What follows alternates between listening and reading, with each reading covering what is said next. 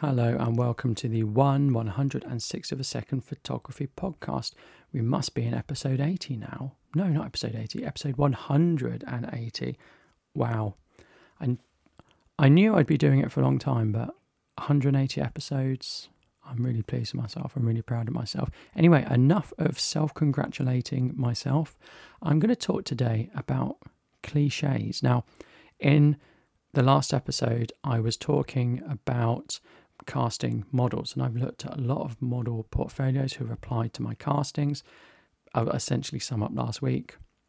I want to go out and do some shoots with models. I'm really confident in the weather. I'm still being socially distant, so I'm thinking outdoor shoots in September, natural light, I can do it, and using telephoto lenses and portrait lenses, I'll be fine and I can be far away from people. Happy days, I'm happy. Get some shoots in before the winter when can't really do that, and that's that. And it's not rained, it's not been bad weather, so I'm confident I'm going to go for it. So I've had lots and lots of applications, lots of people who have written messages and applied for my castings. I talked about it last week, and I talked about what I think people don't realise is what I'm looking for. I'm looking for reliability over anything else. But when I've been, so again, I'll summarise. I look at the references, I look at where someone's based, I look at how quickly they reply to things, and I'm trying to get a picture of how reliable they are. And then I start to look at their look, how they dress, how their makeup is. I always find those things secondary, because you could have the best looking model in the world who's got the most experience, and you don't need a makeup artist for it because they do an incredible job with their makeup. But it's no good if they don't turn up, or it's no good if they're 2 hours late, or it's no good if they turn up then they say they've got to go after half an hour. I'm sure you understand where I'm going with this. So I've been looking at lots of model portfolios, and the last thing I look at is the images. And one model in particular, I'm not going to say who it is, I can't really remember. I looked at their portfolio and I thought, oh, this is all a bit cliche.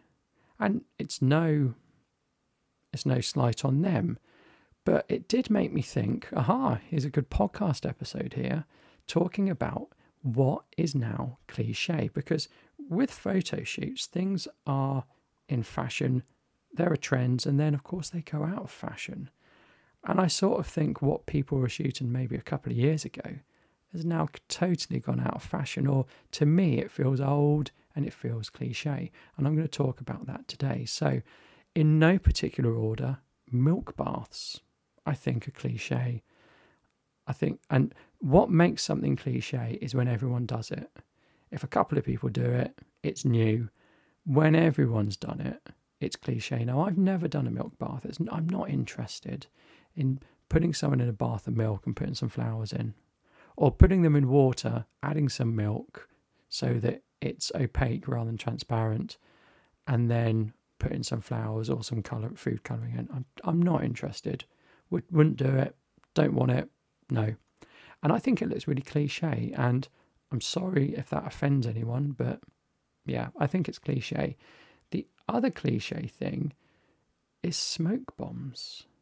Now, I can see why people do smoke bombs. They go out to a forest, they want a bit of colour, they want something different, they're away from everyone, so they set off some smoke bombs, which give out fumes of purple or green or red smoke, and it just gives something interesting in the background. But it's been done so much that I think it's cliche. Now, what I do not think is cliche is fog.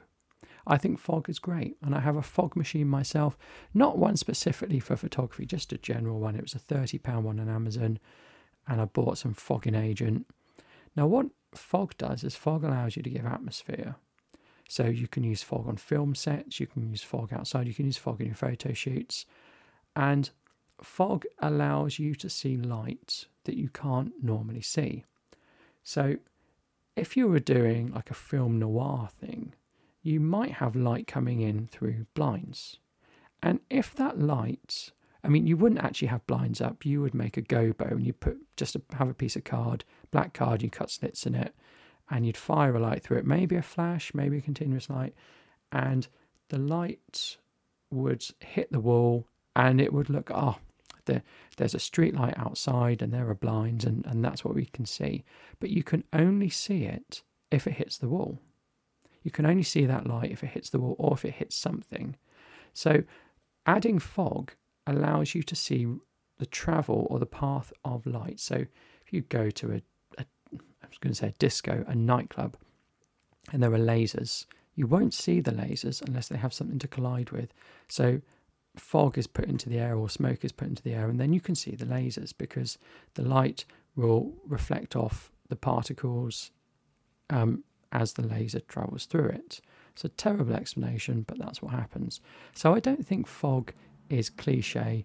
I think fog has its uses, and I think fog is different from smoke bombs, but that's just me. I also think sort of a sunset image can also be deemed a little bit cliche. Or those black and white images where the shadows have been lifted a bit and you put sort of S-curve on. Now, I think what probably the current trend is, and I'm going to be guilty of this because I'm going to do this, is making your portrait shots smartphone based. Now, what do I mean by that? I mean sort of Instagramming it. So typically you would take your portraits and your fashion shoots with a long lens. A variety of reasons for that. It makes the model look slimmer. It can blur the background out and it can give a good bokeh. But because everyone's so used to seeing things on smartphones, and for some people who take photos, that's all they have, the angle of the lens is wider. So now we're starting to see portraits being taken with a 35mm and a 28mm. Nothing extreme like a 24 or a 16, but 35 or 28 is what we're starting to see. And I think that's going to be a trend for a long time, and that's only going to become more of a trend and more commonplace. But will it become a cliche? I don't know. Now, when I go out and I'm going to do my portrait shoots, I'm going to take my street photography camera, my Ricoh GR with me. I'm going to take some other cameras as well, but I'm going to take a Ricoh GR. I did a really good shoot with a DxO1, which is that little module that you put onto the iPhone, only on iPhone. And I also took an RX100, just those two cameras. And I got really, really good images of this portrait shoot I did in an urban environment. So I'm going to use my Ricoh GR, I'm going to use highlight priority, I'm going to get some really interesting things. I'm going to have people stood in shards of light, things like that. But I do worry that maybe at some point I'll think that's cliche. Anyway, I've talked about what I think is a cliche image. I've talked about what I think may become a cliche image. Do let me know what you think. Is it okay to shoot cliche images? Do you even realise you're doing it? Do let me know, and I'll see you next time. Thank you. Goodbye.